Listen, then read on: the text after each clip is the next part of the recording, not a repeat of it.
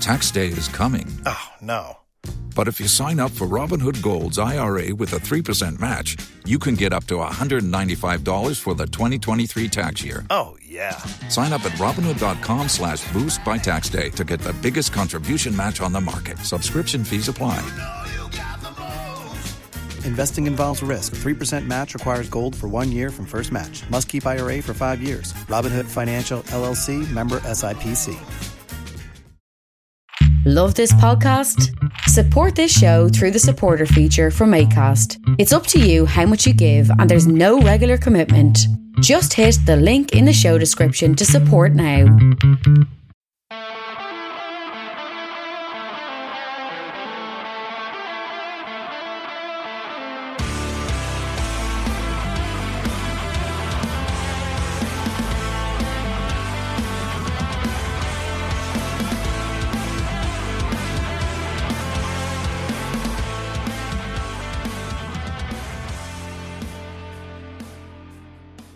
What's good, boys and girls? Welcome to the Two-Footed Podcast. It is Monday, the 12th of July. We're brought to you by EPLindex.com in association with our presenting sponsor, Liberty Shield. Liberty Shield is a VPN provider that's a virtual privacy network. Allows you to go online, change your location, access things like American Netflix. Also keeps your data safe. Check out libertyshield.com and use the code EPLVPN to get 20% off at checkout. We're also brought to you by Home of Hopcroft, a giftware and homeware company located in Scotland but shipping worldwide. Check out homeofhopcroft.co.uk. Right, folks, before we get started, I just want to wish a very happy birthday to my sister Gemma. It is her 30th birthday today, so happy 30th, Gem. Enjoy your day. Right, what a weekend. What a mental weekend. 2 finals played. We'll start with the second one played because I think it's going to take up most of the show. England won. Italy won. Italy win 3-2 on penalties. Heartbreak for England, but they deserve to lose. And that's what it comes down to. They deserve to lose. England went 1-up through Luke Shaw on 2 minutes. Lovely move. Started by Shaw. Plays the ball into Kane. Kane switches it out to Trippier. Kyle Walker makes an overlapping run, draws the fullback, gives Trippier the space. Kane makes a run centrally, draws the other fullback in, leaves Shaw with space at the back post. It's a great cross by Trippier. It's a really good half volley by Shaw. It clips the post and heads into the net. The perfect start. The absolute perfect start.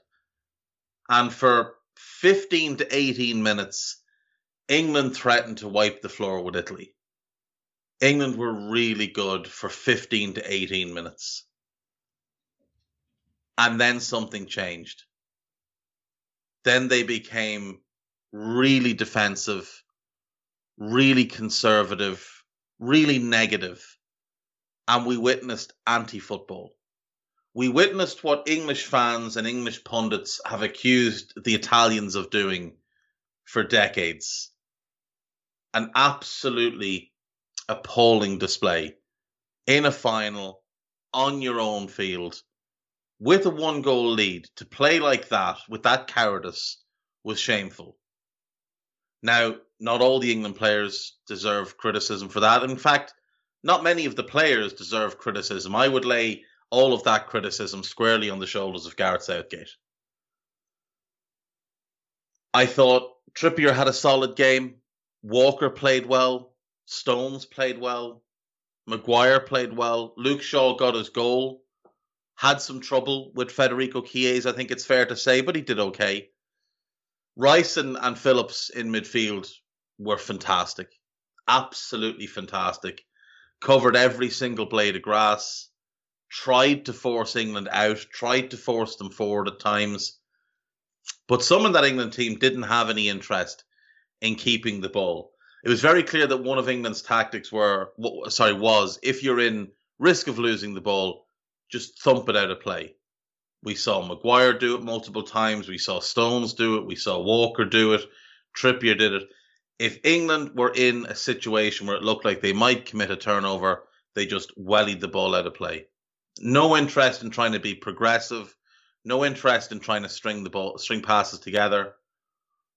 From about 18 minutes on, Italy began to dominate the match. Jorginho and Verratti were sensational in midfield. Verratti was on a different level altogether to everybody else on the pitch. England's front three did not play well. Raheem Sterling came into the game quite late, had some decent moments in extra time, but he was poor for large spells. Barring his involvement in the goal and maybe one or two other moments, Harry Kane was shocking. Absolutely shocking. You won't see a big-time player play that badly in a final very often. And Mason Mount, I mean, we know it doesn't suit him to play in a front three. We know that's not his strength. He needs to be deeper. He needs to drive onto the ball, needs to arrive into the play rather than be part of the build-up play. Southgate's negativity cost England massively here. They went in 1-up at half-time, but the tide had turned and Italy were knocking on the door. Chiesa left Jordan Pickford on his knees, having dribbled infield and flashed a left-footed shot just wide. John Stones made a great block from Ciro Immobile. But Italy were knocking on the door. Into the second half, Italy get aggressive. Mancini goes with the early substitutions in the second half. Cristante on for Barella, looking to add more physicality, more presence in midfield, because Rice and Phillips are much bigger human beings than the three who'd started for Italy, and were able to kind of outrun them a little bit. Once Cristante came on, he evened that balance, and we saw more and more Jorginho and Verratti start to control the game, their little 1-2s, little triangles, ball movement, player movement, letting the ball do the work, resting in that possession. Berardi came on for Immobile, who'd had a stinker. Now, there was a couple of other Italians that could have gone off. How Emerson lasted so long, I don't know. Insigne had an absolute shocker while he played on the left. When Berardi came on, Berardi went right, Insigne went centrally, and Chiesa moved to the left. Chiesa continued to cause all manner of problems. And Italy continued to dominate. And the pressure built, and the pressure built. And then on 67, they got their goal. Corner kick. Cristante at the front post. Ball comes off his shoulder. Pathetic efforts by commentators to claim it was a handball. Clearly off the shoulder. Overlooked in this is John Stones dragging Chiellini to the ground. Verratti somehow gets in front of the defender. I think it's Mason Mount at the back post. Gets a header on target. I think Pickford should do better. I think he should scoop that round the post quite easily.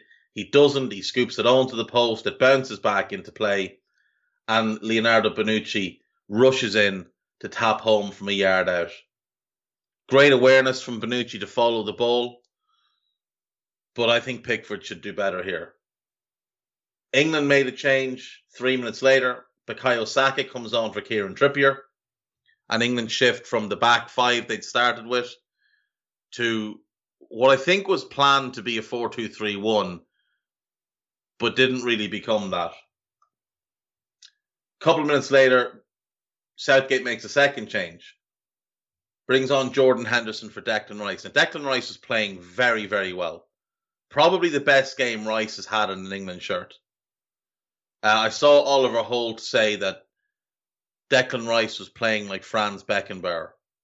And I think that's accurate. I mean, Beckenbauer is in his mid-70s now, but still, you know, it was a good Beckenbauer impression of the modern-day Beckenbauer. In all seriousness, Rice was very, very good. Didn't like this substitution. Now, he did look a little bit tired, but I thought at the time, this wasn't the change to make. This wasn't a positive change. Because if Henderson was fully fit, it would be.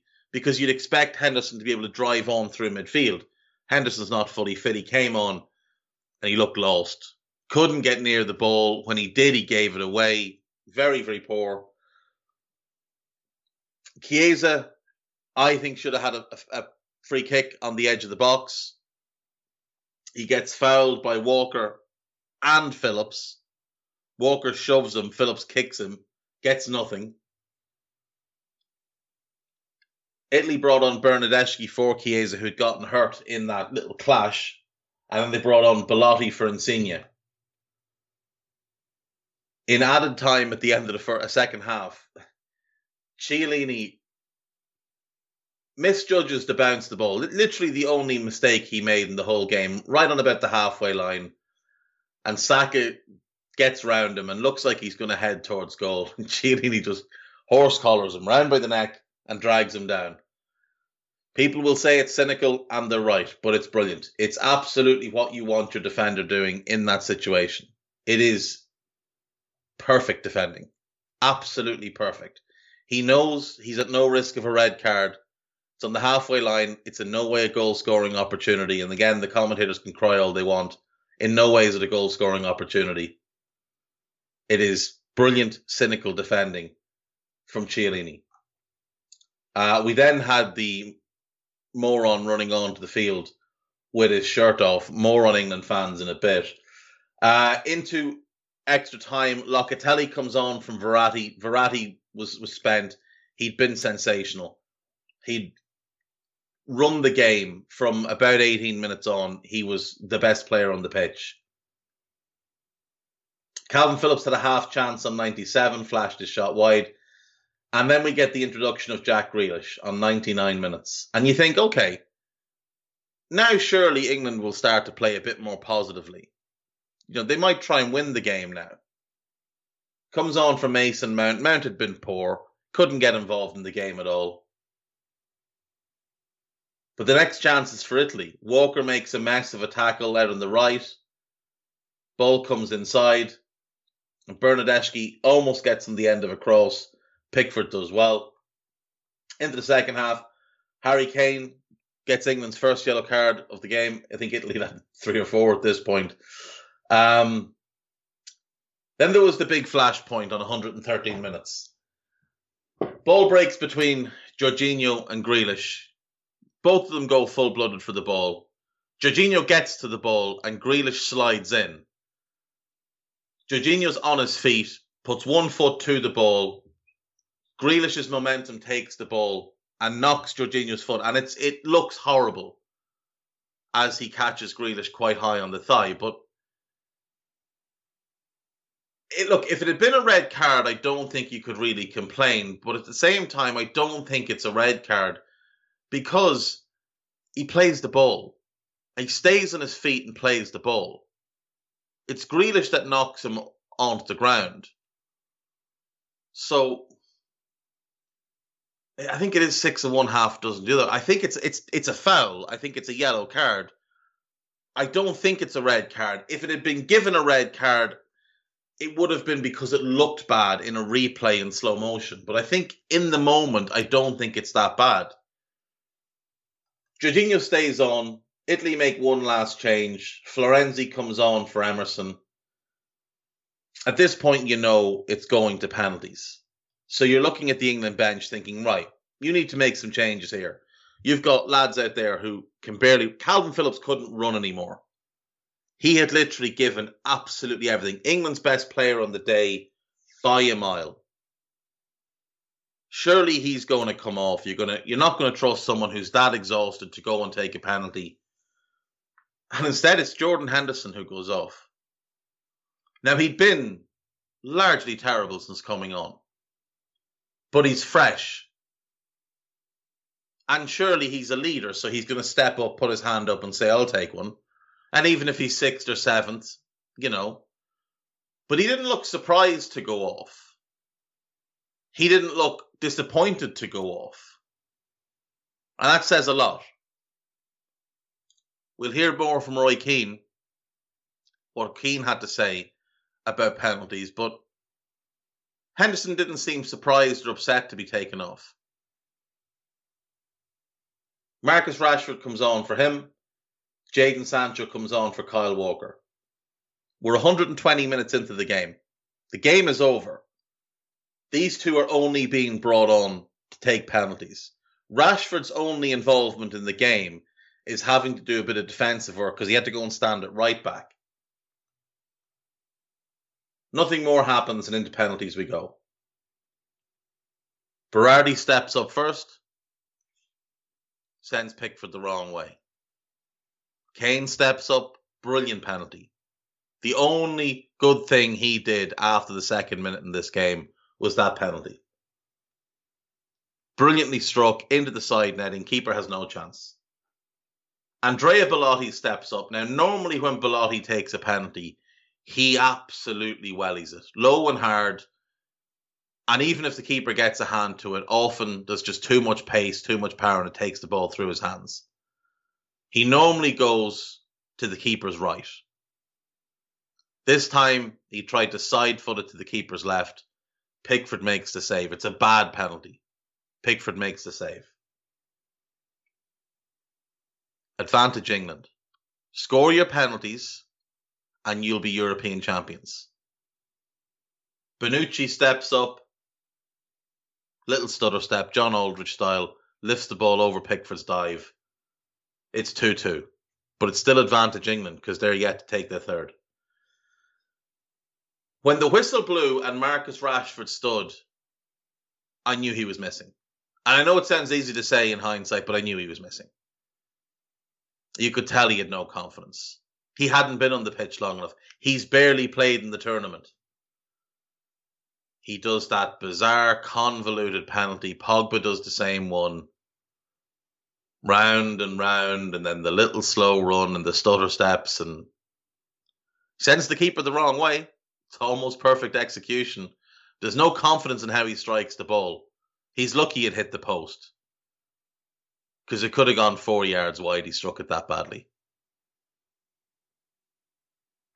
Now it's even Steven. Now it's 2-2. Both teams have taken 3. Now it's a matter of bottle. Bernardeschi steps up. Brilliant penalty. Straight down the middle. Pickford goes one way. He doesn't care. 3-2 to Italy. And Sancho's up next. Again, he hasn't played a whole bunch in the competition. Again, he's ice cold coming off the bench. I don't know that I've ever seen Jadon Sancho take a penalty. I know I've seen Rashford take them.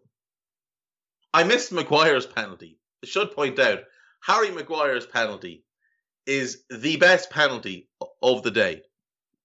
Maybe the best of the tournament. Absolutely wellied into the top corner. You could put 5 goalkeepers in there. They're not saved. Now, credit to Harry Maguire. He had a good tournament, a good game, and his penalty was great. Anyway, back to Sancho. I don't know I've ever seen him take a penalty. And judging by the run-up, the approach, I don't know how many he's taken, but it's not many. It's a poor penalty. It's a very easy save for Donnarumma. And it's advantage Italy. It's 3-2, 4 penalties taken. And they're up next. If Jorginho scores, the one guy among the 10 that you really would have bet your life on, because Kane missed against Denmark, remember, in the game. Scores the rebound, but misses his penalty. And has had a bad game, so you could have some doubt over him. Jorginho's had a great game. And he's a great penalty taker. You'd back him to score. Now, this one's a fantastic save by Pickford. He holds his nerve. He waits and he waits. And unfortunately for Jorginho, he and Bruno Fernandes both do that little hop. And the problem is, if the keeper doesn't commit, it's very hard to generate real power. And Pickford holds his nerve and waits and then dives for the ball rather than before the ball. Taps it onto the post, manages to gather the rebound before it hits him and goes in. Still 3-2 to Italy, but England now have a chance. Now they have a chance. But all the pressure falls to Bukayo Saka, a 19-year-old who hadn't played particularly well when he came on. He wasn't really involved in the game. Came on to play on the wing, ended up on the other wing, then ended up in a midfield 3. Saka steps up, and with the weight of the nation on his shoulders. Now, credit to him. Let's before we talk about let's stop for a second. Credit to this young man. 19 years of age, stepping up to take the 5th penalty in the biggest game of his life, while others are hiding. And I thought Roy Keane was right with what he said. You want players that'll step forward. Now, he named Grealish and Sterling. Grealish has come out and said he offered to take a penalty. He wanted to take one. Obviously not enough. Obviously not enough. You should have been forcing that issue. There's no way a 19-year-old, the youngest player in the squad, should be on that last penalty. No way at all that a 19-year-old should be on that penalty. Now, maybe Grealish was 6th and Sterling was 7th. Maybe. But they're the easy penalties to put your name down for. Because more often than not, it doesn't get to you.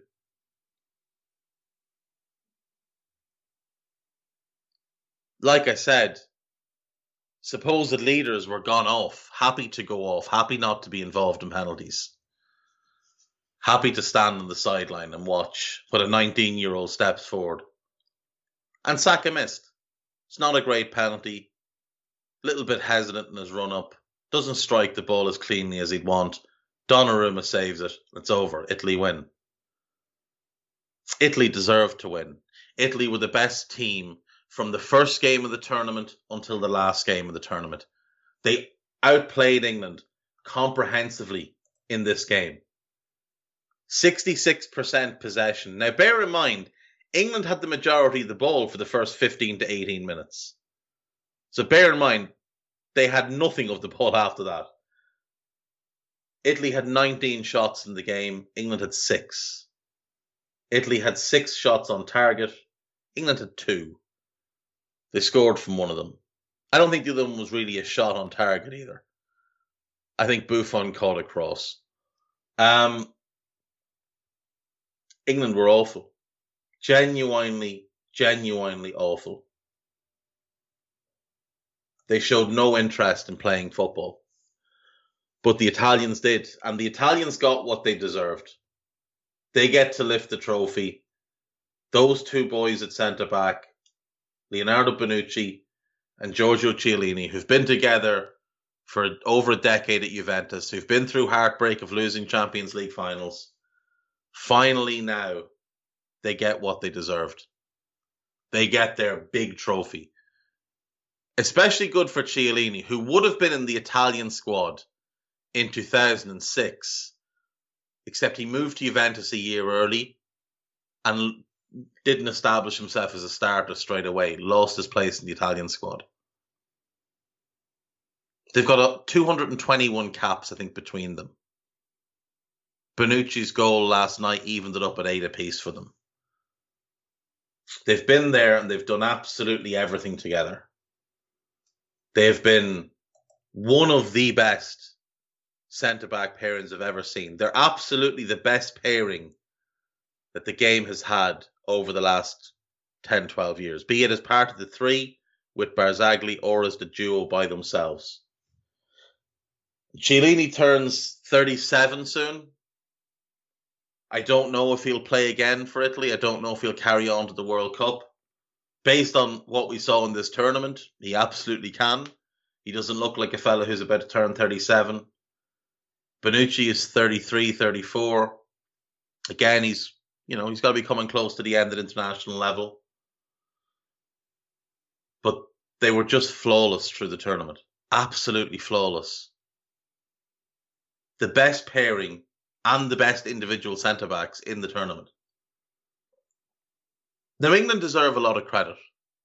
They got to a final. That's a huge step forward. Something they hadn't done since '66. At times, they showed they were capable of good football, just not often enough. The first, like I said, 15 to 18 minutes of this final, they were really, really good. And if they could have stayed playing like that, it probably ends up with a different scoreline. They probably win the game in normal time. But Southgate just crawled back into himself. Got scared.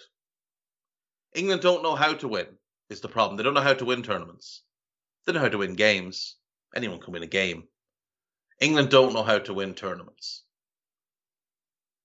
And when you see a manager wait until the 120th minute to bring on Sancho and Rashford, and then put a 19-year-old on the 5th spot kick,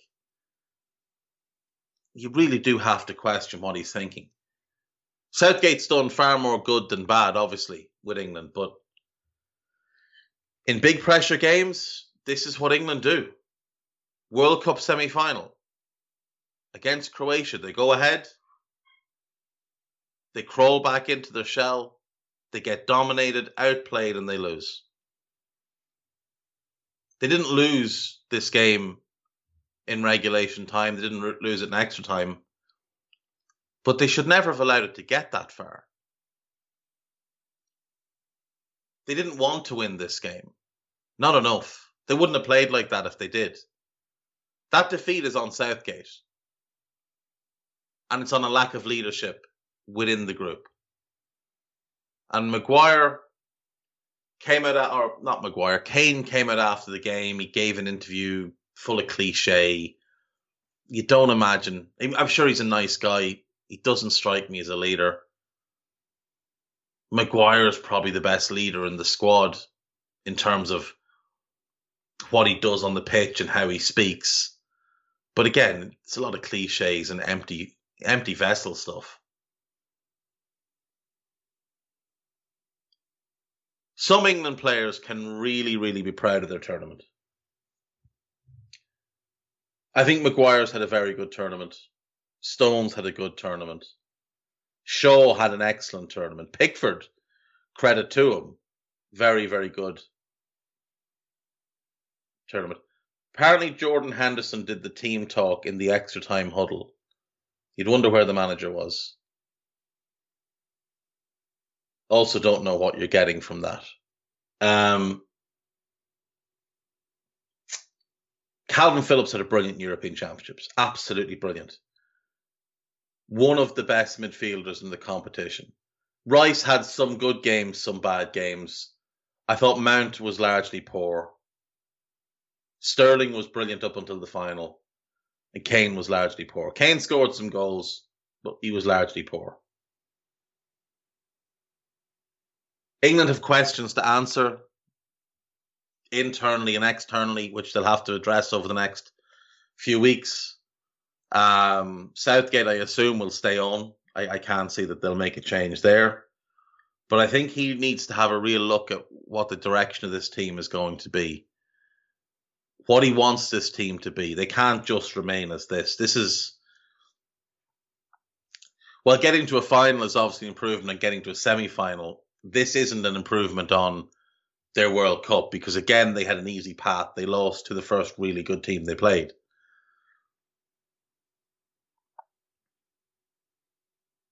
It's a shame for England. They'll never have had a better chance to win a tournament. Football was coming home. Nope. It's on its way to Rome. It's on its way to Rome. And the Italians fully deserve it. Mancini deserves huge credit. Their players deserve huge credit. How they've turned things around after missing out on the last World Cup. And they've done it the hard way. They had a tougher group. They had a tougher run. Austria, Belgium, Spain. That's a tough run.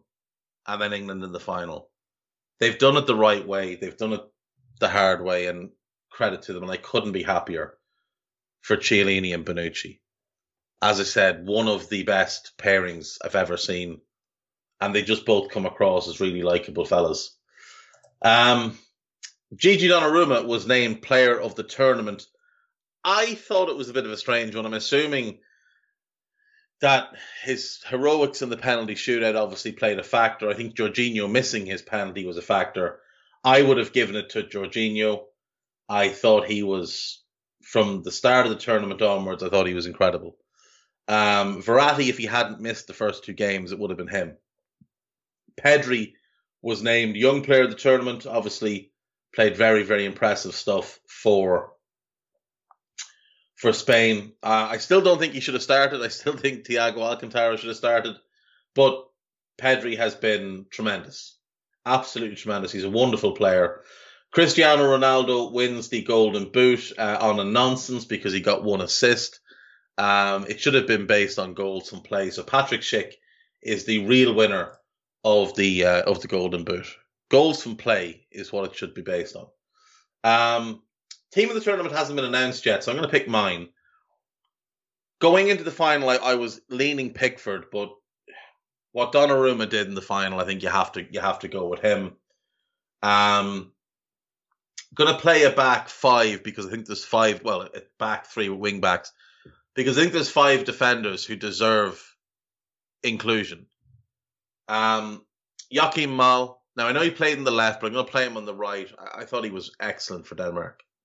Absolutely excellent. And Atalanta have a hell of a player on their hands. Him and Gosens is going to be a problem for teams next season. On the left, Spinazzola. His injury's horrific, but he took part in the celebrations last night, and nothing was going to dissuade him from taking part. He was excellent. And I'm not a huge fan. I think he's pretty average for Roma, but he has been, in this tournament, he has been brilliant. I've gone with a back 3. Now, I've cheated here a little bit because Luke Shaw I'm putting on the left of the back 3 just to have him in the team because he deserves it. I was going back and forth between Shaw and Spinazzola for left back, and I just thought, you know what, I'll put both of them in because they both deserve to be in. They have been 2 of the 11 best players at this tournament. Shaw has worked that left flank tirelessly, be it from a back 4 or as a wing back. He's delivered quality set pieces. He's got a couple of assists. He got his goal in the final. He dealt with Italy's most dangerous attacker. He had some struggles, but he dealt with them. I think Luke Shaw deserves to be in this team. The other 2 members of the back 3 are obvious. It's Bonucci and it's Chiellini. They are sensational. They are legends of the game, and they deserve every bit of praise. They deserve every drink that they have over the next month. I hope they get absolutely rubbered and fall around the place with that trophy. I don't think anyone else is getting to take that trophy home. I don't think the Italian FA are getting it back. I think Bonucci and Chiellini, I'm guessing they probably live next door to each other. That's my guess. They're so close. They probably live next door to each other. I reckon they build a shared extension that joins the houses, and they just use it to store the trophy so they can both have access to it. I've gone with kind of 2.5 in midfield. Jorginho has to be in. Just brilliant. Start to finish. And Verratti. He is an incredible footballer. He is absolutely incredible. I've gone with Pedri as well. 3rd midfielder / 3rd attacker. And the 2 attackers I'm going to pick are Federico Chiesa, who didn't start the tournament but came into the team for the 3rd game against Wales, and from there has just been brilliant. And Raheem Sterling, who, for me, if he'd had a better final, he didn't even need to win the final, he just needed to play a little bit better. I think he could have been player of the tournament. I think he was just phenomenal. Carried England. Carried them through the groups. Carried them past Germany. And when the game got tough against Denmark, it was Raheem Sterling that stepped up and won it for England. So he won the penalty. He was the one that took the game by the scruff of the neck. Raheem Sterling deserves all the respect. Now, just quickly to focus on England's fans. So obviously we've all seen the footage of the fans making a show of themselves in different parts of the country, whatever. Too much alcohol. I'd put that more on the people serving them than the fans themselves. In terms of the fans that stormed the stadium, there was obviously an awful lot of people in that stadium last night with no tickets. There was an awful lot. We saw multiple journalists reporting this, that families who did have tickets were begging with stewards to either get them out of the stadium because they didn't feel safe or help them get their seats back because people had stolen them. We saw hundreds and hundreds of people sitting in the aisleways, and nobody did anything to stop this. Gary Lineker laughed it off because Gary Lineker is just like that. He's a little bit shameful. But on the flip side, look, no one got hurt. And I know that's not the right approach to take, but no one got hurt. And it's maybe the only chance some people will have to see England in a major final live. So I can kind of understand the fans' desperation to get in. But at the same time, you have to show a little bit more respect. You have to be a little bit more humane towards the people trying to do a job. It's a difficult one. Where I draw the line is what I've seen on Twitter and Instagram towards, in particular, Bukayo Saka, but also towards Sancho and Rashford. Now, Rashford may have been exhausted from carrying the British government through the pandemic. Notable to me that, many of the people sending him racial abuse, they're probably the people whose kids he helped feed. Sancho, he's a kid. He's a young man. Just let the boys grow up. They're all kids. Rashford, Sancho, and Saka, they're kids. Let them grow up. Saka, I feel particularly sad for because he missed the third penalty. That's always the one that gets remembered. But at least he didn't miss alone. At least there's three of them, so they can get together and bond and talk about it. We saw the players rally around them well at the end, which I thought was very good to see. They weren't left sort of standing off by themselves, as sometimes you see.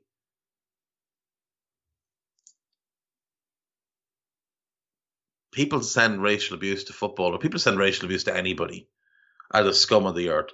To send it to somebody because he missed a penalty kick in a football match is a disgrace. You should be ashamed of yourself. And the people that run Instagram and Twitter, they should be ashamed of themselves as well because they allow this. They allow this behaviour. The people that run Twitter, I saw somebody, Fidzy, people will know Fidzy, got suspended off Twitter for telling a person being racist that he'd punch him in the face if he saw him. Fidzy got suspended, the fella being racist did not. Baffling stuff. Twitter's a cesspool. Instagram's not much better by the sense of things. Congrats to Italy. A well-deserved European Championship. Your first since 1968. Makes up for the three finals you've lost. Or the two finals you've lost, rather. 2000 and 2012. And for England, you just need to regroup and not be so cowardly in the next time you get to a final. Simple as that, Mr. Southgate. Don't be a coward. Trust your players. You've got the talent. You've got all the talent. England had one of the best squads in this tournament. But Southgate cost them at the end of the day. It comes down to the manager making decisions to play a negative brand of football. And even watching the Irish commentary with Ronnie Whelan, who could not be more biased towards England, even he, over the course of the game, turned against them because of how poor and how negative they were. Do better. We'll jump quickly to South America before we take our break. Argentina 1, Brazil 0. Messi's wait for an international tournament victory is over. Argentina's wait for a Copa America is over. For the first time since '93, Argentina can call themselves champions. Messi can call himself a champion at the international level. It is the last thing he had to tick off. He has done it all now. He hasn't won a World Cup. I don't think this Argentine team will win a World Cup. But fantastic. Well deserved. I thought they got their early goal to Di Maria on 22, and they should have scored 2 others. I thought Rodrigo De Paul had a good opportunity that he spurned, and Messi went through 1v1, set up by De Paul, and fell over. The pitch was one of the worst things I've ever seen. It was just shocking how poor that pitch was. Christian Romero came back into the Argentine team and was unbelievable for 80 minutes, highlighting the fact that Juventus, who will be looking for a replacement for Chiellini in the next couple of years, they have their Bonucci replacement in De Ligt. It's a Chiellini replacement that they need. Christian Romero would have been perfect, and instead they've given him to Atalanta for 20 million. Bafflingly poor run club, Juventus, these days. Great to see Di Maria scored a goal. Brilliant goal. Good pass from De Paul. Great first touch. Brilliant finish. Question marks maybe over Ederson. Thought he could have done a little bit better. But nice for the Di Maria, Messi, and Aguero trio. Aguero didn't get on, but he was part of the squad to finally get some success at international level. I thought Argentina played the game England should have played. They went ahead. They got into their shape, but they kept playing. They kept attacking. They kept trying to add more goals. England didn't do any of that. Really don't know what to say about Brazil. The fact that Richarlison and Everton are starting tells me that this is not a Brazil team that's going to win a whole much of anything. Ederson over Alisson is just a ridiculous decision. And not surprising that Thiago Silva, miles out of position for the goal, couldn't get back to help out his fullback. Time to move on from Thiago Silva. You have other centre-back options. Eder Militao would have gotten back. He would have had the pace to get back. Delighted for the Argies. Really, really happy. Messi voted player of the tournament. He's also joint top scorer along with Luis Diaz of Colombia. He looks a fascinating player. He might be one to keep an eye out. Plays for Porto. They signed him 2 years ago for about €7 million. And in his first season, he scored 14 goals in 50 games. Last season, 8 in 30, had some injuries. But really, really good in this tournament. 4 goals. And credit to him, most of them were spectacular goals. Doesn't seem to do tap-ins. I think he's someone that teams might have a look at next summer if he has another good year with Porto.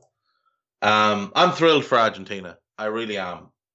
I've always had a soft spot for them. Probably the Maradona thing, and the Redondo thing, obviously, and the Zanetti thing. But I thought they thoroughly deserved to win the final. Didn't watch a whole bunch of the tournament, watched the highlights, but watched the final, thought Argentina were tremendous. Apologies if you listened to me on Friday and you heard me say that the final was Sunday night. It was Saturday night. I don't know why I got mixed up. So I watched that and then watched McGregor get his leg broken. Delighted for Italy, delighted for Argentina. There's something nice that the two of them have both won it. I always kind of link them. I don't know why. I always look at Argentina as like the Italy of South America. I don't know why that is. I think that might be something I've made up in my head that doesn't really exist, but it's just something I imagine that there is a real link between the two countries. Thrilled for both. Delighted that Brazil lost. Frankly, delighted that they lost. And like I said, England beat themselves. Cowardice in the final. We'll take a break. When we come back, we've got some gossip to wrap through.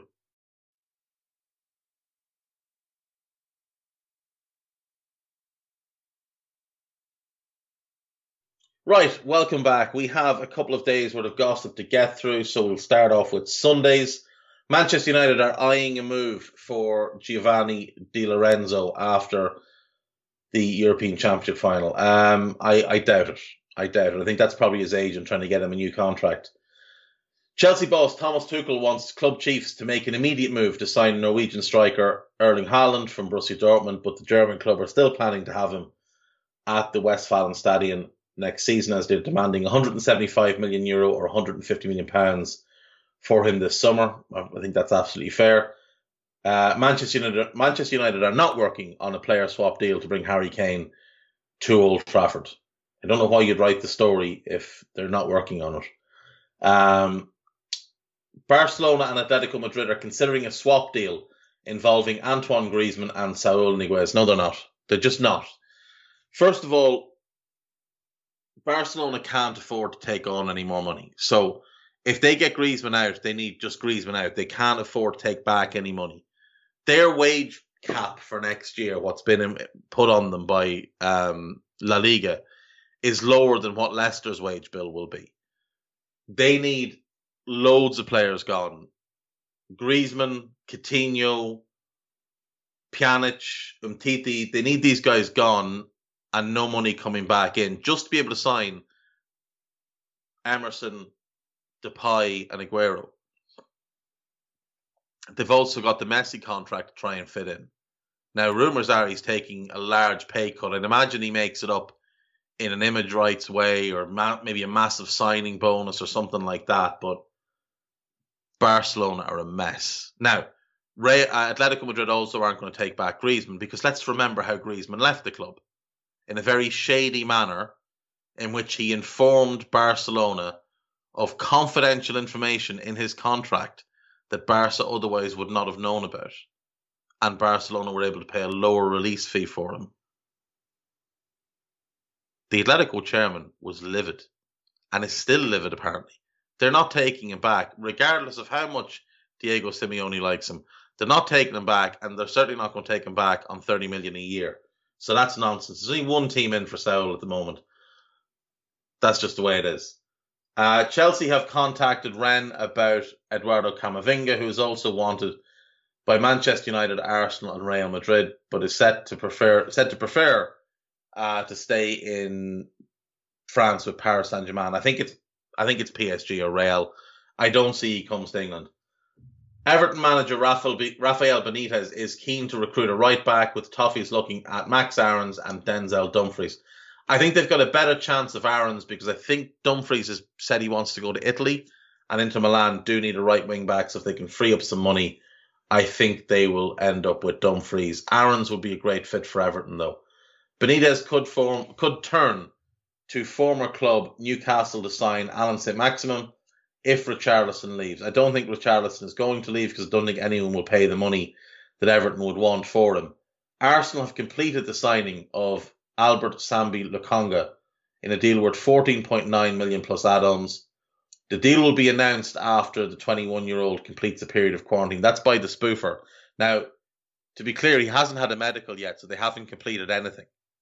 So that's just the spoofer trying to be ahead of the game. Nothing is completed. They may have agreed a fee, but the deal's not close to complete without his medical. Napoli will do all they can to sign Emerson Palmieri, who Luciano Spalletti has identified as his top target this summer. Spalletti managed Palmieri at Roma and probably got the best form of Palmieri's career out of him. Interesting last night that Italy had 3 Brazilians in their squad. 2 started, Emerson and Jorginho, and Toloi is Brazilian as well. So, it's nice to see. This is why Brexit was such a bad idea.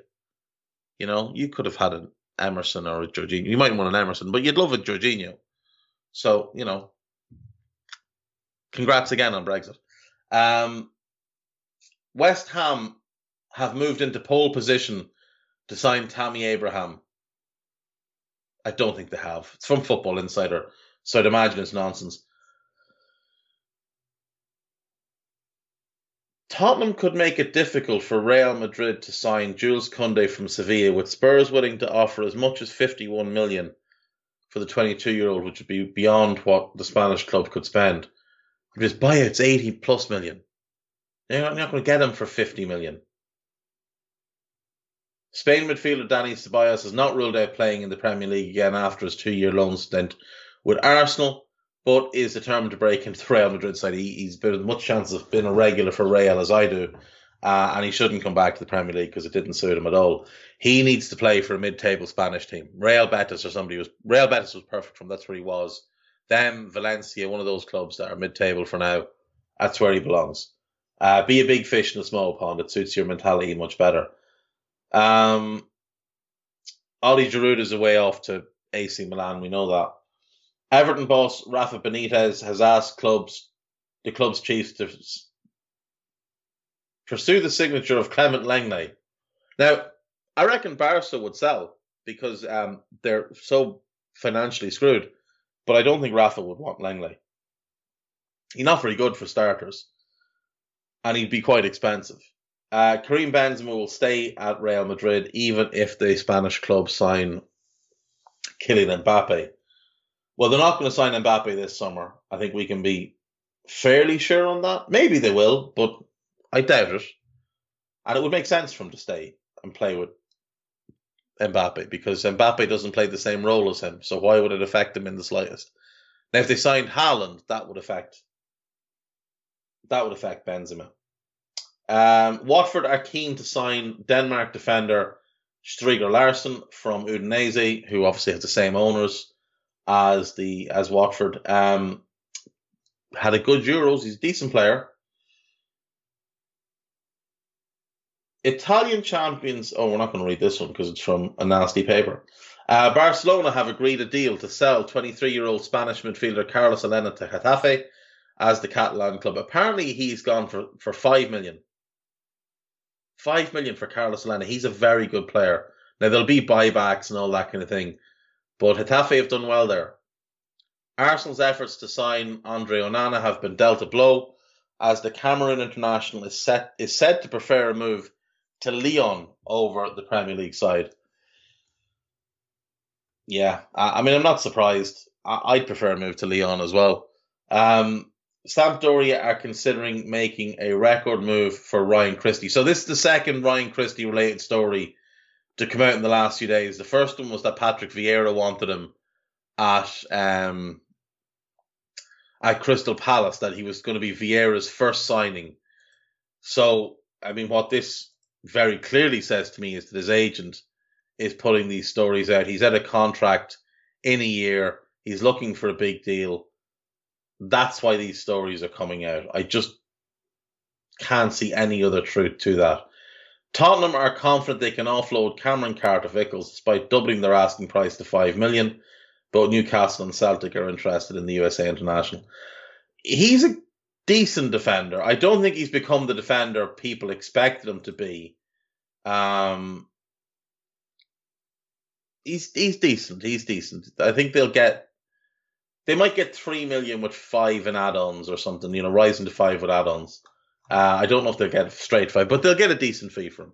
Rafa Benitez has encouraged Everton's club chiefs to sign Kalidou Koulibaly. No. Napoli will be keen to offload Koulibaly. They won't. As well as Fabian Ruiz, as they try to reduce their wage bill. They won't be keen to offload good players. It's as simple as that. Lionel Messi will sign a new 2-year contract. Yeah, we know that's been coming. Manchester City's Gabriel Jesus remains Juventus' top target as they look to bolster their attack. But bringing back Moise Kean remains an option. Yeah, they should bring back Kean. Why would you sign Gabby Jesus? Bring back Moise Kean. He's been at the club before. He's Italy's great hope up front. He's still only 21, which is crazy.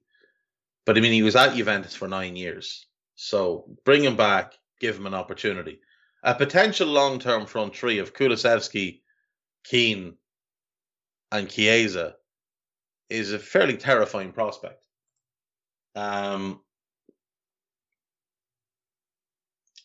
Arsenal have begun negotiations about the signing of Ruben Neves. I don't think they have. Been honest, I really don't think they have. Neves and Partey would be an interesting midfield, though. Barcelona are interested in Lille midfielder Renato Sanchez, but the club cannot consider signing him because of the financial situation. See, this is what you call bad journalism. You just made that story up and then you've couched it to show why it's not going to happen. It's just not going to happen. Simple as that. Real Madrid have joined a number of clubs linked with Mikel Damsgaard, but Sampdoria want to keep him for another season. I think they'd be smart to sell him now. His value won't be higher. Even if he has a good season, I don't think it'll be higher than it is now. Chiellini will sign a new one-year deal with Juventus next week.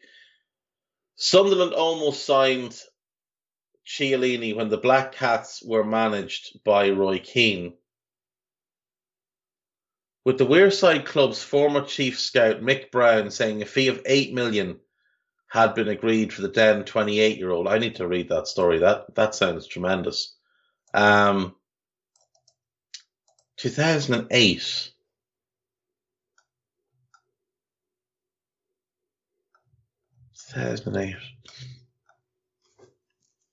He was a regular starter for Juve at the time. So, I mean, Juve were a bit of a mess because they got relegated after Calciopoli. They came back up. They had an aging team. They finished mid-table a bunch of years until Conte got there. Yeah, I mean, I suppose it's definitely possible.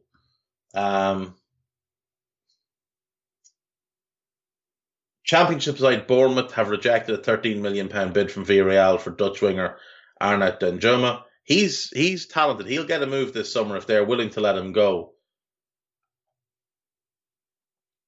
Bayern Munich manager Julian Nagelsmann had played down a move for Federico Chiesa, who was on loan at Juventus from Fiorentina last season, saying he's good but expensive. He's not really on loan. It's loan with an obligation to buy. They will buy him. They can buy him this summer or next summer. They probably don't have the money to do it this summer, but they'll do it next summer. I do think you could probably buy him out of the loan. You could probably pay Juventus to go away, but it would be complicated and messy.